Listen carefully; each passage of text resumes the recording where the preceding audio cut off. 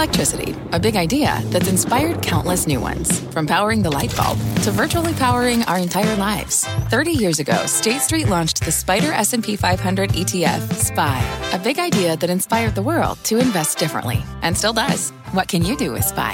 Before investing, consider the fund's investment objectives, risks, charges, and expenses. Visit ssga.com for a prospectus containing this and other information. Read it carefully before investing. SPY is subject to risks similar to those of stocks. All ETFs are subject to risk, including possible loss of principal. Alps Distributors, Inc. Distributor. Homes.com knows that when it comes to home shopping, it's never just about the house or condo. It's about the home. And what makes a home is more than just the house or property. It's the location and neighborhood. If you have kids, it's also schools, nearby parks, and transportation options. That's why Homes.com goes above and beyond to bring home shoppers the in-depth information they need to find the right home. And when I say in-depth, I'm talking deep. Each listing features comprehensive information about the neighborhood, complete with a video guide. They also have details about local schools with test scores, state rankings, and student-to-teacher ratio. They even have an agent directory with the sales history of each agent. So when it comes to finding a home, not just a house, this is everything you need to know, all in one place. Homes.com. We've done your homework. My mission is simple, to make you money. I'm here to level the playing field for all investors. There's always a bull market somewhere, and I promise to help you find it. Mad Money starts now.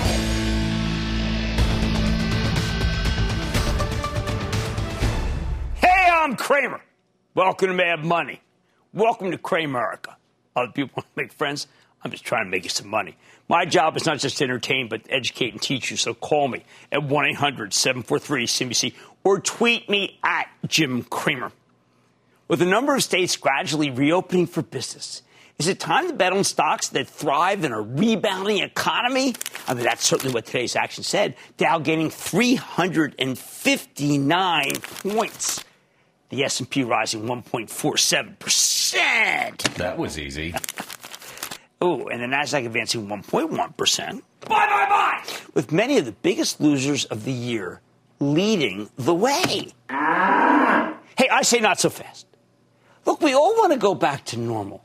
But even after we lift the lockdown, the new normal is going to be very different from the old normal. And I'm tired of the cliche of the normal this, the normal that.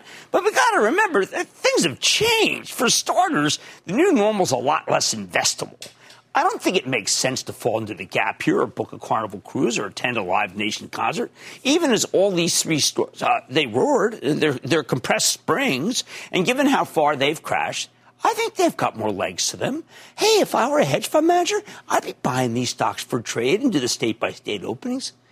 But if I were an investor like many of you, I would let them run if I was stuck in them and then escape for the stocks we're going to be talking about later in the show. You've got to understand, lifting the quarantine doesn't necessarily mean the customers will come back. Even though we're flattening the curve in some parts of the country, that doesn't do anything to solve the sudden spike in joblessness. I don't see any loan growth here. There are millions of people who can't cover their rent or their mortgage payments or pay their credit card debt. These aren't the shoppers and spenders you need to see to justify more than 4 or 5 days worth of this kind of rally, unless we get a vaccine. And as much as there are so many great minds working on that one, you'll hear one later in the show, I don't think we're going to get one in 2020. Look, I get that it finally feels like we're getting a handle on this pandemic. There's a sense that it's time to roll up our sleeves and get things done, aided by those $1,200 stimulus checks. I think it's optimistic. But let's say the optimists are right. Suppose we get a real economic rebound courtesy of pent-up demand and cabin fever. Are people buying the right stocks for the new normal? I know the best way to look at that is always what you want to do is you want to be empirical and you want to be based on facts. So why don't we do this? Let's go over to today's biggest gainers because some of them did not make sense. All right, let's start with one that's a truly coiled spring, and it's called Kohl's, KSS, up 17%. Now, I'm sure it could enjoy a short bounce as the economy opens back up. Why not? The problem, though, is that you lost the best reason to own this thing. It's one's bountiful dividend. Worse, I think people have learned to live without Kohl's during this period. Easier to get what you need from a Target or a Walmart or, yes, an Amazon. Oh, and they probably have way too much inventory. They'll have to dump that. I mean, you want to buy something off of Kohl's, you buy TJX. You buy Burlington. Not so great for Kohl's. The downfall of a department store chain is often started with a sampling of a competitor. Oh, there's been a lot of sampling in the last couple of months. Second, PVH. Well, that's up 15%. You know I'm drawn to this one because CEO Manny Chirico, who happened to be on to our TV earlier today, he's built a worldwide empire of Calvin Klein and Tommy Hilfiger. Those are great, iconic brands. But I don't know where the momentum's going to come from. PVH needs a real back-to-school season. We don't even know if we're going back to school. I also think there's too much inventory in the system, which is not good for PVH. I can't recommend it. Do think it's bottomed. Third is a tough one for me. It's called Simon Properties. The mall owner is the best house in a very bad neighborhood. I want to stress that they've got a great reputation. And CEO David Simon is a brilliant guy. They've also got a long track record of paying the dividend, which currently yields nearly 15%. But is that a huge red flag? Malls are in terrible shape. I just can't imagine how Simon will get enough rent money in with so many of their tenants likely to go under. On the other hand, though, Simon's stock has already been cut in half, and I don't think his business will be cut in half once America reopens. Mall's bad, but not cut in half bad, at least Simon's malls. Listen, if anybody can navigate a shopping mall REIT through these turbulent waters, I'm going to give it to Simon.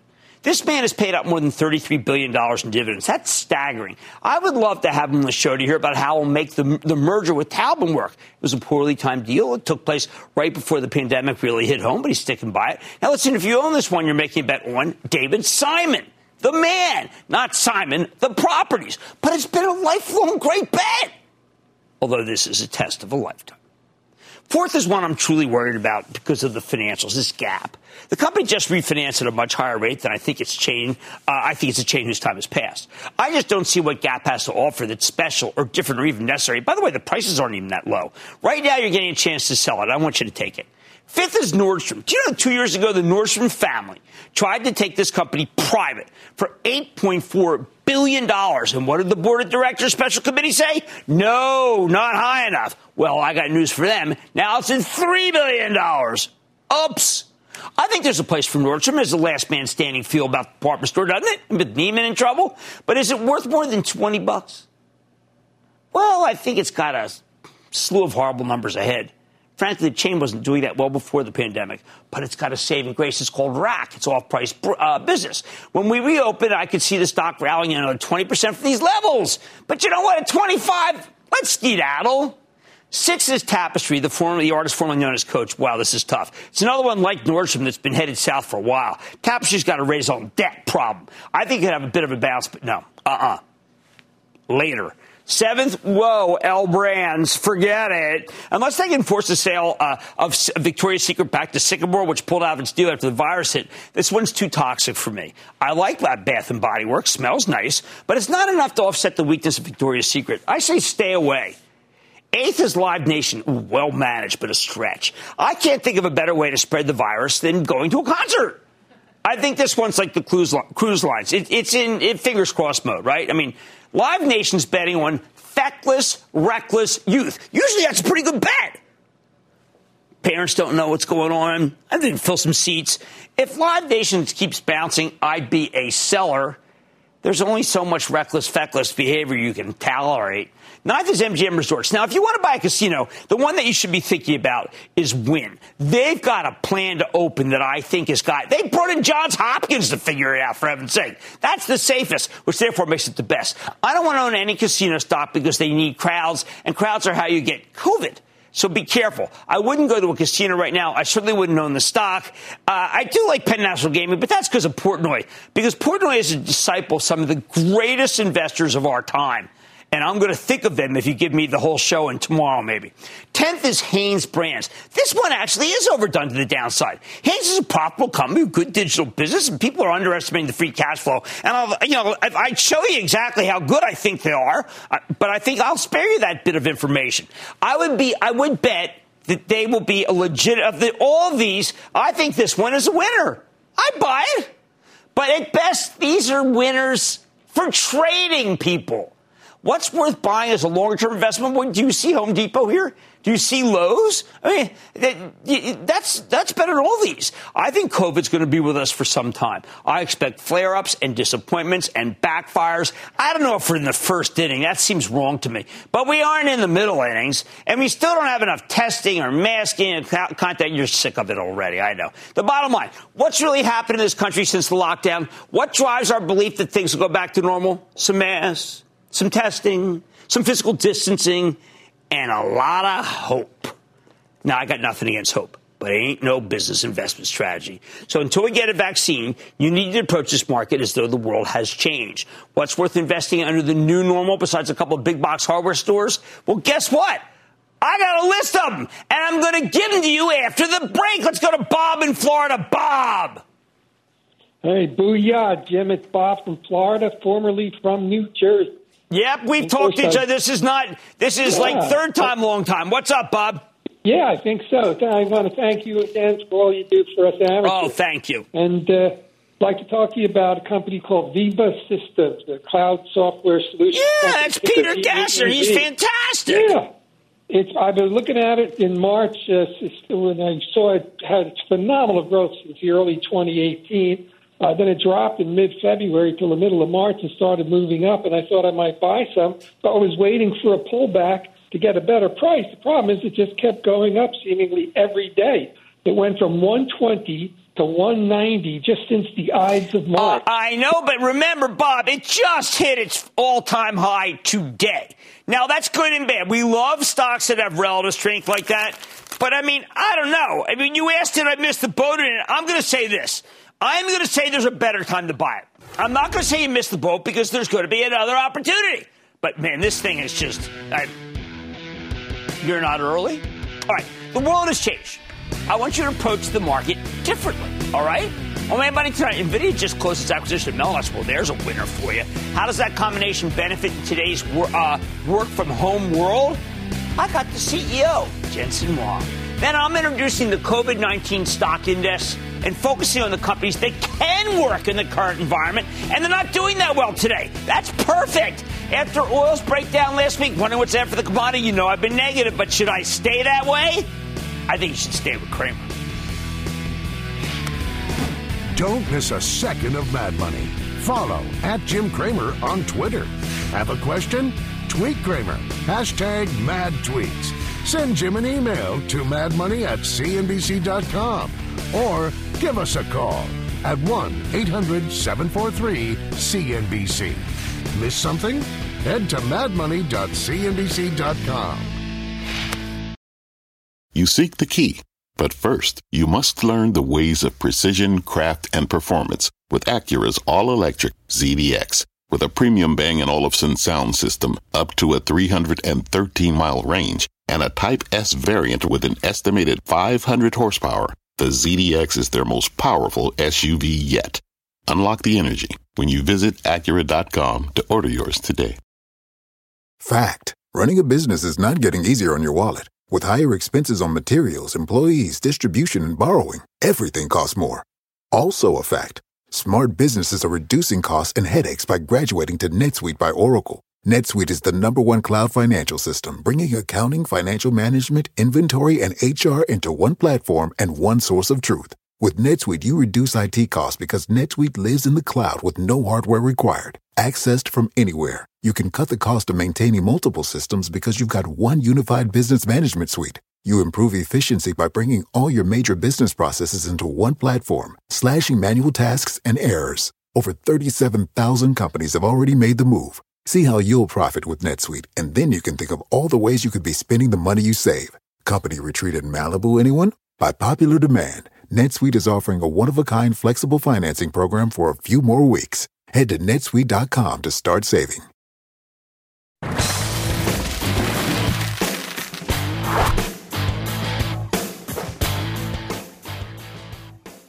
You know I'm a big believer in NVIDIA, maybe the biggest. I love them for their graphics chips that enable what's currently the hottest hobby in American gaming. And I love them for their data center exposure because the cloud's on fire and they're the best. I love them for so much. Well, hey, that's why I named my dog after them.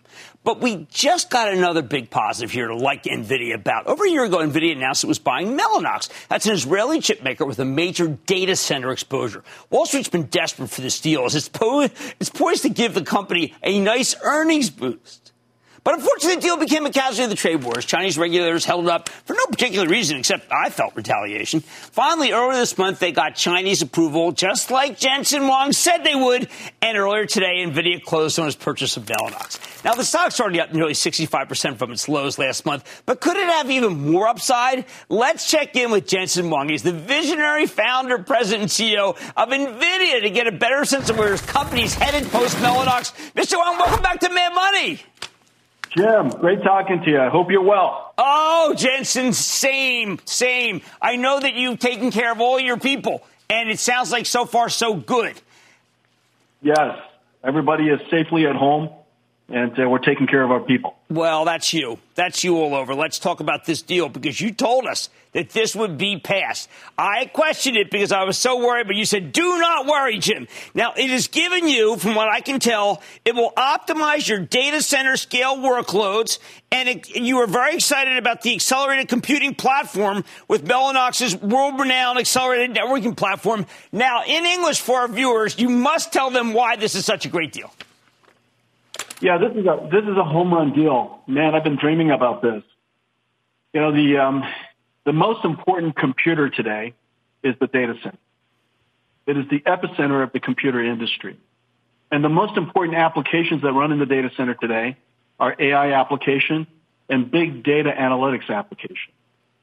Doing computation on artificial intelligence neural networks and moving huge amounts of data around is what drives the data center architectures today. And so we're combining and the leaders of AI computing and high-speed networking and data processing into one company. And so this is really quite extraordinary. We've gained end-to-end expertise in the data center, from computing to networking to storage to security processing. Our footprint is much larger than before. We have much greater scale. And so with that, hopefully we could accelerate the innovation and create amazing things for data centers going forward. It does sound like beyond just what data centers can do, just as a kind of a commonality, you are very much involved with trying to solve COVID-19 and defeating it with just plain sheer brilliance and technology. Yeah, if you look at COVID-19, this is something that we had to respond quickly, and accelerated computing helped you do that. We were involved in every aspect of fighting COVID-19, from mitigation to containment to testing and tracking. In mitigation, supercomputing centers were using it to filter from hundreds of thousands of different biomolecule options to figure out which one of them have high likelihood of being effective. We were using our supercomputers to do molecular dynamics simulation to understand the mechanics of the virus. Our genomics computing platform was used to sequence the virus in the beginning. And so for mitigation, understanding the virus better, using our high-performance computing platform, and then to containment. In containment, we have robots, NVIDIA-powered robots that are just roaming around the hallways, disinfecting with ultraviolet or disinfecting with sprays. Our AI algorithms were used by radiologists to detect CTs of the lung to have early detection as possible of infections. And then now people are setting up all kinds of AI infrared cameras to detect elevated body temperature, as soon as possible, so that we can identify the people that are infected and keep them quarantined. Well, just across the board, there's just thousands of projects ongoing on COVID-19. As you know, COVID-19 is not just COVID-19. This is everything that we're going to learn about fighting COVID-19, from mitigation, containment to living with it long term. All of this is methodologies and infrastructures and computing techniques and algorithms that's going to help us in the future. Viruses aren't going to go away, and in the future, we want to be able to respond a lot faster. It just sounds like that you personally are very much involved in this mission of beating back COVID. Well, we have a lot of researchers and scientists all over this company. I mean, one of the things that's really great about our company is just a large collection of great minds who wants to use computers to solve the world's greatest challenges. And so this is one of them, and it's not going to go away. And so the work that we do today is going to help us in the future. Now, I know that a lot of companies are pulling back. There's been a lot of layoffs. I know the president's right now talking about retail and how many layoffs they had. That was not your reaction to this situation. You gave raises. Well, attracting the best people, taking care of them, and creating the environment for them to do their life's work is our number one priority. And so during these challenging times, and I listen to your talks, listen to your program, and the number of people who are laid off and the people who are affected is just extraordinary. It's really sad how many people are affected. And those people who are affected, many of them are the spouses and families of our employees. And so the things that we could do is to accelerate the raise, put tens of millions of dollars more in their pockets, and help them get through this time. Taking care of them is our number one priority. Now, you have one area that I know for Intel was troublesome, which was they did not do that well with Mobileye. You've shown us your autonomous vehicle work, and it's second to none. But will that be held up because autos are obviously such a troubled area? Yeah, if you look across our different businesses, our core businesses are gaming, graphics, data center, and robotics. And autonomous vehicles is part of our robotics business. That's going to be affected because the number of cars that are sold is reduced. The industry is really in a challenged way, but that won't slow us down. I believe in the future of autonomous vehicles. Everything that moves in the future will have autonomous capability one way or the other way. And so this is an investment for the future, and it's going to pay off hugely someday. And so we've got our eyes set on this thing. We're not going to give up on it. We're going to keep investing in it, and it's getting better all the time. And can't wait to show you the next update. I respect you more than pretty much everybody I've had the pleasure to meet. Do you have some words for us as a country about where we are with COVID and whether you yourself feel that the world has changed forever or that one day we will look back and say we beat this? Well, one of the things that's a huge positive is the recognition that science is important, that we have to make sure that we invest in science. Look, the viruses are going to come back again.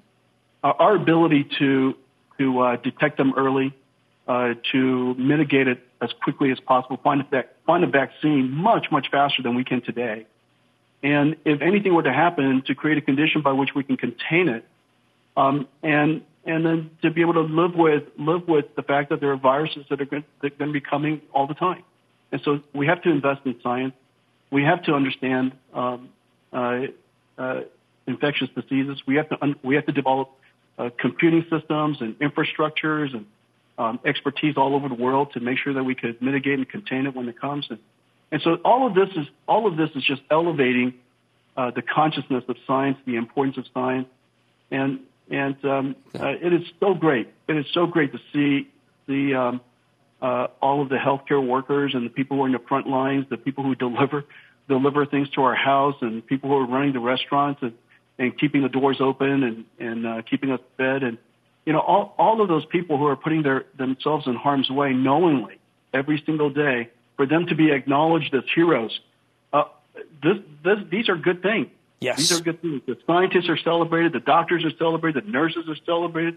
Delivery drivers are celebrated. Restaurant owners are celebrated. And it warms my heart. And I think it's going to be transformative to society. And I think we're going to be better off for it. Well, thank you, Jensen. Congratulations on the Mellanox deal, on all that you've done, on the pivot that you're trying to do to solve this, which I feel fantastic about knowing that you're involved. Jensen Huang, founder, president, and CEO of NVIDIA. Thank you so much for coming on Mad Money. Thanks a lot, Jim. Good talking to you. Stay safe. All right. Mad Money's back after the break.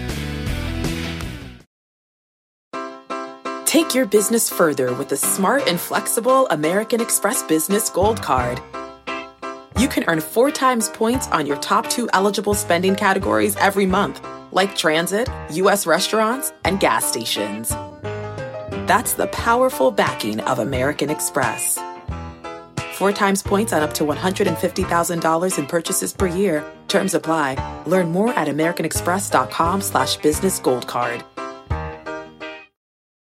When you're hiring, the best way to search for a candidate isn't to search at all. Don't search, match with Indeed. Indeed is your matching and hiring platform with over 350 million global monthly visitors, according to Indeed data, and a matching engine that helps you find quality candidates fast. Use Indeed for scheduling, screening, and messaging to connect with candidates faster. Plus, 93% of employers agree Indeed delivers the highest quality matches compared to other job sites, according to a recent Indeed survey. Leveraging over 140 million qualifications and preferences every day, Indeed's matching engine is constantly learning from your preferences. Join more than 3.5 million businesses worldwide that use Indeed. Listeners of this show will get a $75 sponsored job credit to get your jobs more visibility at Indeed.com/madmoney. Just go to Indeed.com/madmoney right now and support this show by saying you heard about Indeed on this podcast. Indeed.com/madmoney. Terms and conditions apply. Need to hire? You need Indeed.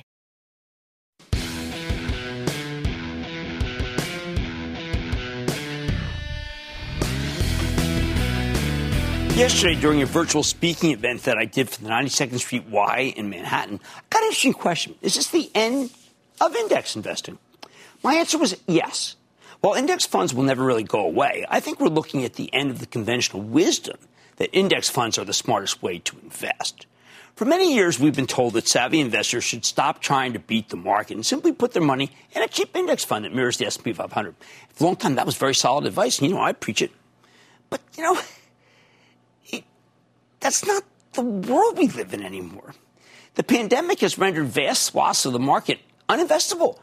It's very obvious what's not working right now beyond a trade.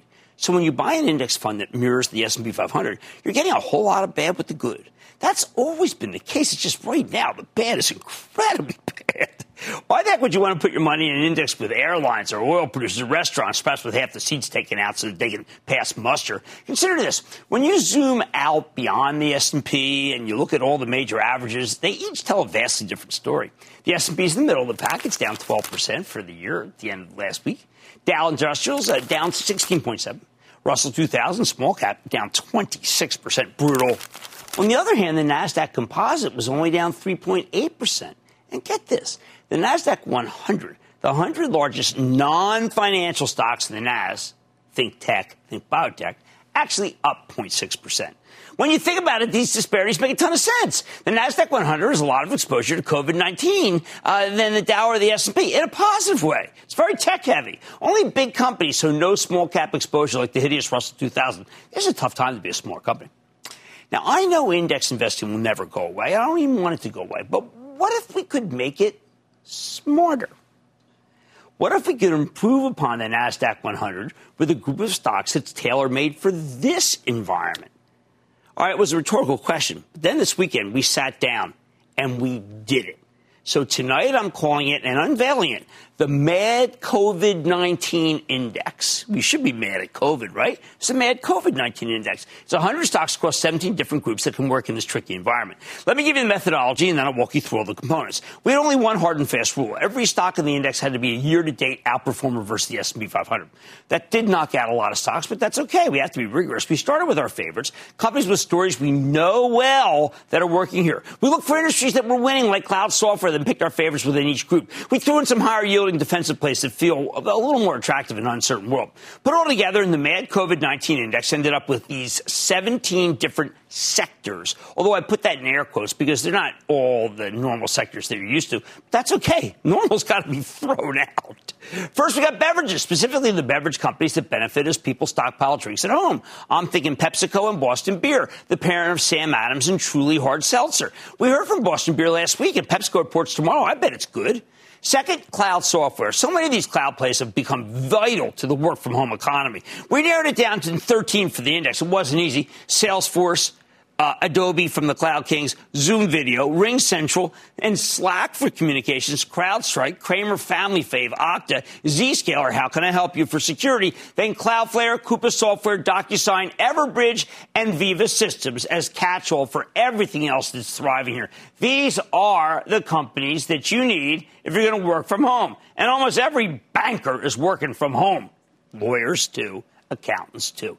Third, consumer packaged goods. These stocks tend to work when the economy slows down, and right now their cleaning products are getting an extra boost from the virus. We like Clorox, Colgate-Palmolive, Kimberly-Clark, and Procter & Gamble. Fourth, e-commerce is killing it here because, well, right now it's the only real way to shop safety. So you know what we said? We thought Chewy, eBay, Shopify, of course, and Prologis. We had them on recently. Fifth group, financials that actually work. Okay, meaning not the banks, which are way too risky in a recession. That's why we like MarketAxess and TradeWeb, a couple disruptive electronic trading platforms.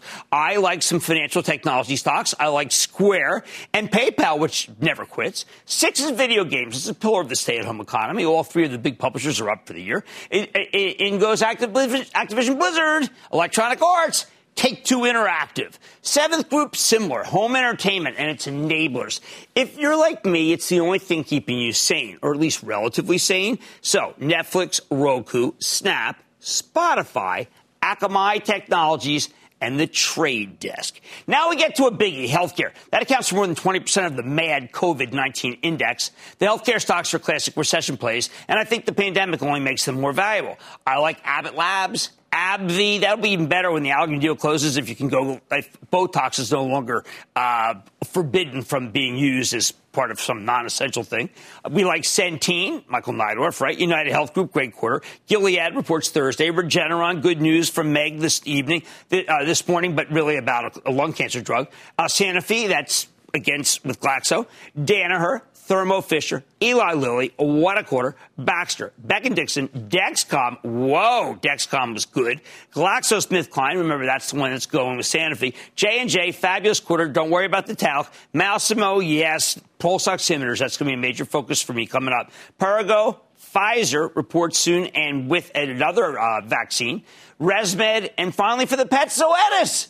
The only group with a larger weighting than healthcare, it's mega-cap technology. And don't overthink this, Alphabet, Amazon, Apple, Microsoft. I know Apple might sound counterintuitive, but they've got a huge Chinese business, which is coming back at a time when China's recovering rapidly. And I'm betting the subscription services gets a major boost with hundreds of millions of people under quarantine. 10th, there's the smaller tech plays that will work here. That's Citrix Systems, which is, again, office at home, and Logitech, which are both vital for remote work. 11, packaged foods. The pantry brands are still working. I like Campbell's, ConAgra, General Mills, Hormel, Spam, J.M. Smucker. Can you believe they had a good quarter? Kellogg, McCormick, Spice It Up, and Mondelez. We like Tate's Cookies. You maybe like Oreos. 12, the high-quality specialist real estate investment trust, especially the cell tower and data center REITs we need for 5G. That's American Tower, Crown Castle, CoreSite Realty, Digital Realty, and Equinix. 13, the remaining restaurant survivors, the ones with top-notch delivery, takeout services, Chipotle, Domino's, Wingstop. McDonald's and Wendy's didn't work for us, okay? 14, retail survivors, the handful of chains that will be left standing when all this is over and many smaller players are going under, and that's Costco, Walmart, Dollar General, and Home Depot. They're the ones that are beating the S&P. Reopening the economy, Home Depot does best. 15, semis at work. Many chip makers are cyclical, but some have more powerful product cycles than others, like 5G. So there you go with AMD, NVIDIA, and Marvell Tech. 16, high-yielding safety. Got to have some of that during recession. Utilities, wireless providers. I like letter D, Dominion Energy, Next Era Energy. That's a growth utility. And, of course, Verizon.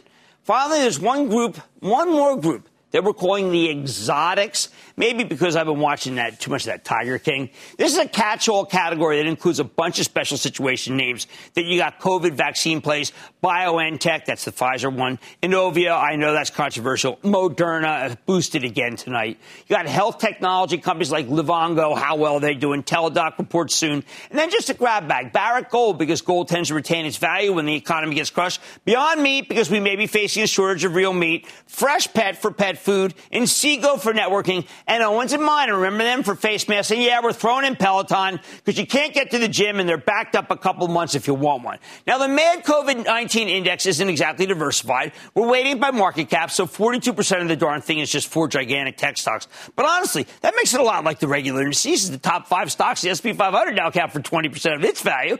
And the whole point of this exercise is to focus on what's working right now. That's overwhelmingly tech, healthcare, and consumer staples. And until we get a vaccine, well, here you go.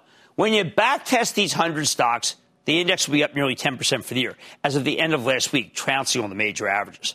The bottom line, you want to remember this list the next time the market rolls over. The whole point of this exercise is to demonstrate that stock picking makes more sense than traditional index investing now. There are just so many obvious winners and obvious losers. Please don't make life difficult for yourselves by owning the losers. I just gave you the winners. Much more Mad Money Head.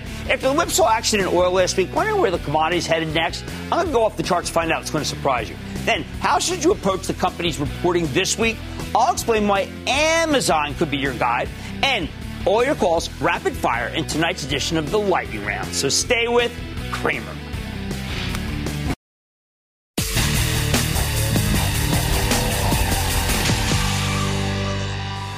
Are we about to witness another misleading oil meltdown? Last week, the May futures contract plummeted below zero. Remember, it fell to negative 37 as its lows before rebounding back to positive territory? Today, the June contract plunged to $12. I mean, these things are a mess. Now, I've been telling you to stay the heck away from crude for months. Even before the virus hit, I was bearish. But I also think the action in the May and June futures contracts can be very misleading. Notice how the oil stocks have been going up? So I want to put it in perspective. And that's why tonight we're going off the charts with the help of Carly Garner. She's a brilliant technician who's the co-founder of DeCarly Trading and the author of Higher Probability Commodity Trading. Garner's our resident commodities expert. And you know why? Well, because she's different. She's contrary. She knew oil was going down. Now, get this. She's bullish on oil here. Why? Let's take a look. First, this is the daily chart showing the West Texas Intermediate crude futures for May delivery. Okay, it's in red. And the West Texas crude futures for August delivery, and that's in blue. Even when the May contract went sub-zero last week, the August contract held up pretty well. It's still well over $20. This is the new pattern. While the May and June prices have collapsed, the back month contracts are in much better shape. The May contract expired last week, and Garner points out that the June contract, the one that plummeted nearly 25% today, is now experiencing a lot of volatility, as ETFs that own this stuff are desperately trying to rebalance the portfolios to try to sidestep insolvency, and they're rookies. They're pre-Jimmy Chill, I just said a bunch of clowns. But the key here is simple. Right now, we don't have enough storage. Notice how Nordic American Tanker was up huge again today, had them on Friday. And the oil companies waited way too long to cut production. So the crude that's earmarked for May and June delivery is getting hammered. However, the market seems pretty confident that the storage crisis will be worked out by August. And as you go further out, the prices get higher. We're talking in the 30s as we get deeper into 2020 deliveries. And that's why Garner's adamant that last week's oil crash was blown way out of proportion. In truth, get this. This wasn't talked about at all. Do you know that there were only 10,000 futures contracts that traded in all of negative territory? We heard it was hundreds of thousands. She did a lot of work. There's only 10,000. In perspective, in an active month, you might see 700,000 to over 1 million of these contracts change hands each session. So where does oil go from here? Listen, we know the current environment is horrible for the industry. With millions of people working from home and tons of oil-intensive industries on life support, think the airlines, the cruise lines, the fundamentals do stink. The lockdown was always going to be brutal for oil. It was absolutely due for a correction. But as Garner points out, the cure for low commodity prices is low commodity prices. When the price of oil gets crushed, the industry slashes production, which is finally what's happening right now. You take out enough supply, prices stabilize. Once the economy starts bouncing back, prices go higher. You know, I think we need to be careful about reopening the economy before we're ready. But let's be very, very clear.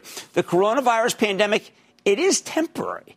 Sooner or later, we're going to get the situation under control, and business will bounce back. It's just whether it's sooner or whether it's later. We won't be sheltering in place forever. Let's destroy the economy. We can't let that happen. And when the economy rebounds, oil rebounds with it. I know the industry took too long to adjust, but you know what? It is finally happening. Look at this. Yeah, this is where we got really bearish in oil. Look what's happened. This is the rig count, okay? The Baker Hughes, that's a company that keeps track of the rig count for years. In most recent numbers from Friday, 60 oil rigs were taken offline. That leaves only 378 rigs in operation, 60 in 1 week. Garner points out that the shale industry hasn't cut backs like this since the beginning of 2016, when oil traded down to the 20s. That turned out to be a multi-year low. And we just saw a big bankruptcy in Diamond Offshore as a shallow water driller, mostly focused on the Gulf.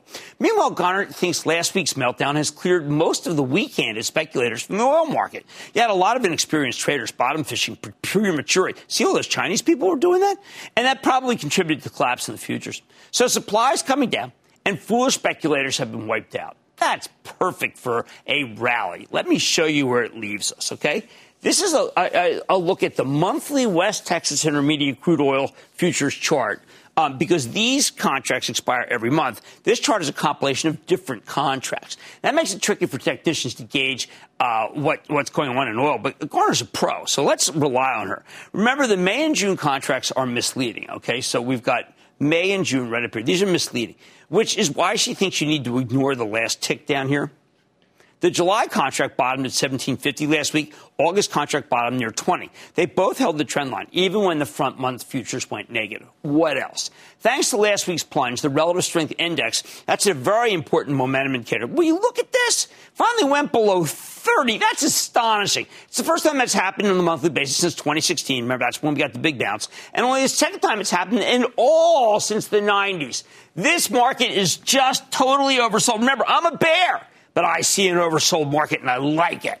While this downturn felt different because of last week's messy sub-zero action, Garner wants us to remember that oil's no stranger to 80% declines. When you ignore the handful of May contracts that traded below zero, oil's now fallen 80% from its highs earlier this year. So the same thing happened during the financial crisis, and again from 2014 and 2016, when the world was flooded with new shale oil. In both of these cases, oil prices eventually rebounded substantially from the lows. So unless we magically embrace renewable energy overnight, which we're not, Garner thinks West Texas Intermediate crude will get back to $40 a barrel, probably sooner than most people expect. Shocking? All right, look. Take a gander at the daily chart of the August contract. And I know this is convoluted, but bear with me. She thinks that gives you the best read on oil right now. I totally agree with that. By the time the August contract expires in late July, Garner suspects that the production cuts from OPEC and the U.S. shale producers will have worked their way through the system and will have a build-out of more storage. That means, by the way, you should sell North American tanker as we get closer to this. And it's possible that the global economy will be picking up steam, causing a rebound in demand. That wouldn't shock me. If that's the case, Garner expects the August WTI contract will stay above its floor of support of $20 a barrel. As long as that floor holds, okay, as long as this holds, or we only go a little bit beneath it, she's betting oil will return to the mid to high 30s, with ceilings of resistance at 36, at 39, and 42. If the August contract gets to 42, we'll have filled in the gap left on March 9th. That was when the Saudis and the Russians started the ridiculous price war. Even if oil doesn't make a full recovery, Garner thinks a rebound to the mid to high 30s makes sense. 2 months ago, that would have seemed like a pretty low level. On the other hand, if the $20 floor of support breaks down, she thinks the August contract falling to $15, though, could happen. But she doubts that's going to really, and she doubts the bearish case. Here's the bottom line. Oh, by the way, if you believe this, this is a reason to buy Pioneer, PXD, to buy Parsley. That's a couple, small dollar amount stock. Parsley. It's a reason to buy EOG. It's a reason to buy Chevron, and it's a reason to buy the other FANG, the wrong FANG, Diamondback Energy. Bottom line. The charts, as interpreted by Carly Garner, suggest that oil could rebound substantially over the summer. And while that may sound like wild-eyed optimism right here, I think she makes a good point. I still recommend avoiding many of the stocks. I just gave you the only ones I buy. Situation's still murky. I wouldn't be surprised, though, if Garner's right. And if that's the case, it's Parsley, it's Pioneer, it's EOG, it's FANG, and it's Chevron. Mad Money's back after the break.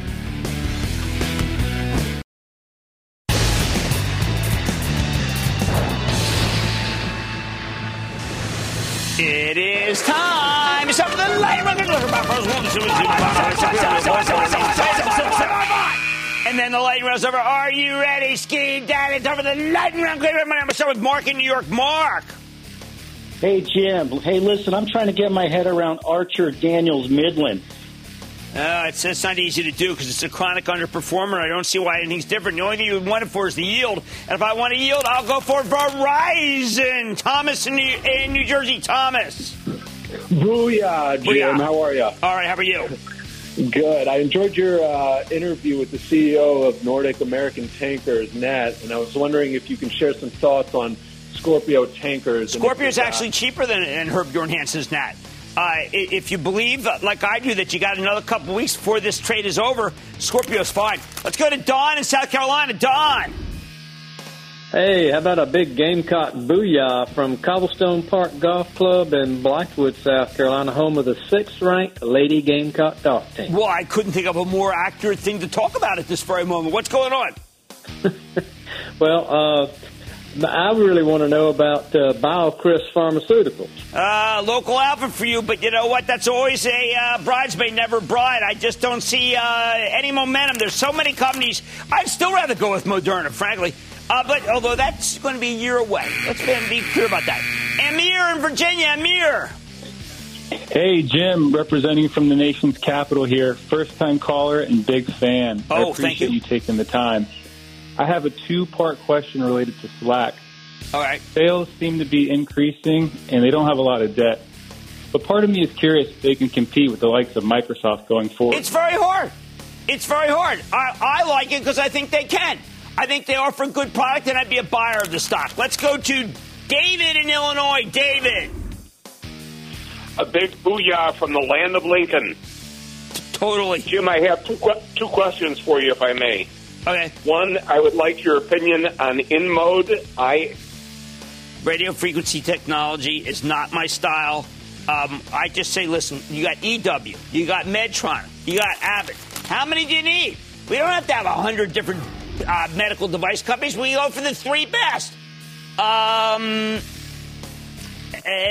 that, ladies and gentlemen, is the conclusion of the Lightning Round. The Lightning Round is sponsored by TD Ameritrade.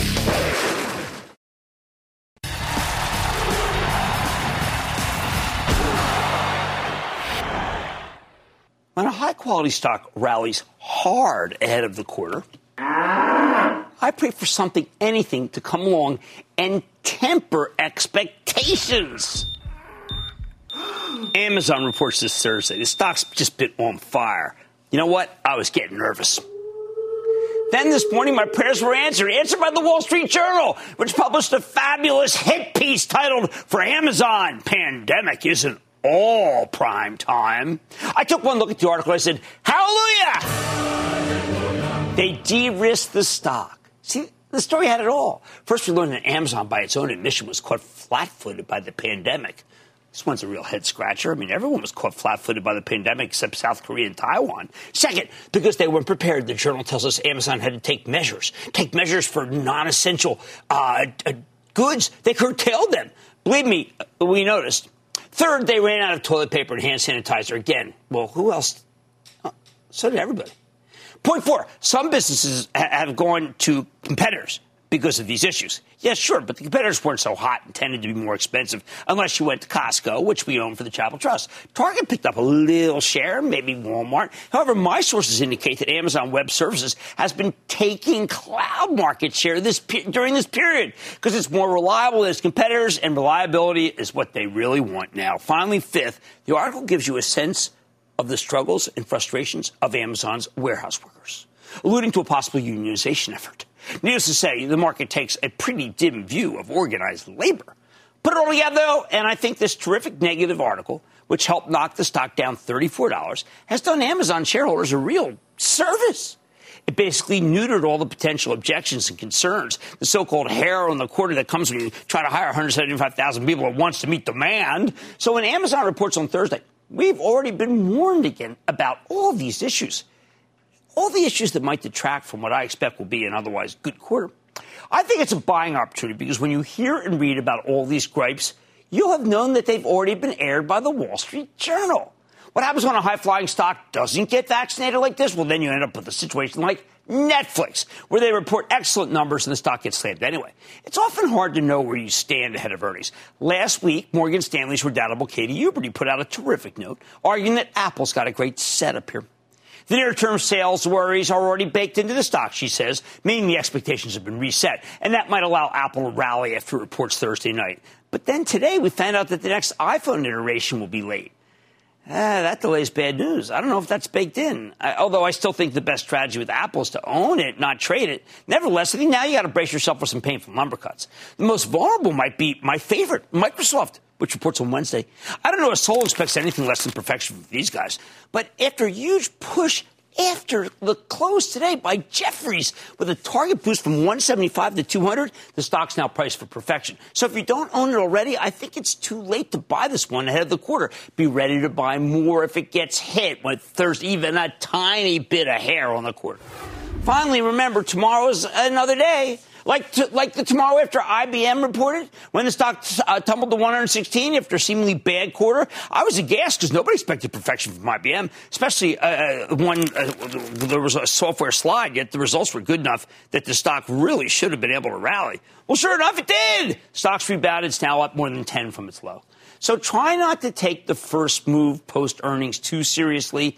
The market does often get it wrong. And that initial action is more about the expectations game than the fundamentals. If you've done the work, if you know the craft, you know it's wrong.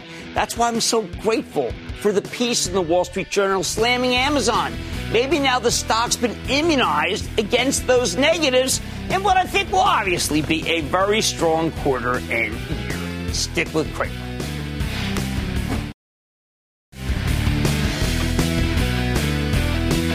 Remember, I'm pro-tech, and a lot of people felt that tech would disappoint. Tonight, NXP Semi, which I told you in my game plan last week would be the key one to watch, had a terrific quarter. And then we're just seeing good numbers everywhere. F5, which is a traffic coordinator for the web. That was great. I don't know if you heard what Jensen said about NVIDIA. I think they're doing quite well. So remember, tech and healthcare remain areas that are investable. The other stuff, much more trading-oriented, particularly the retailers, where I expect, other than a few, you just trade. Like I said, there's always a bull market somewhere. I promise I'll find it just for you right here on Mad Money. I'm Jim Cramer. See you tomorrow. Americans in Turmoil, hosted by Scott Wapner, begins right now. People today can spend half their lives over 50. So it's good to be financially ready for what's important to you as you get older, like a family vacation. Or starting your dream business. Welcome to Connie's Coffee. How may I help you? AARP's trusted financial tools can help you plan for whatever your future holds. That's why the younger you are, the more you need AARP. Start planning today at aarp.org/moneytools.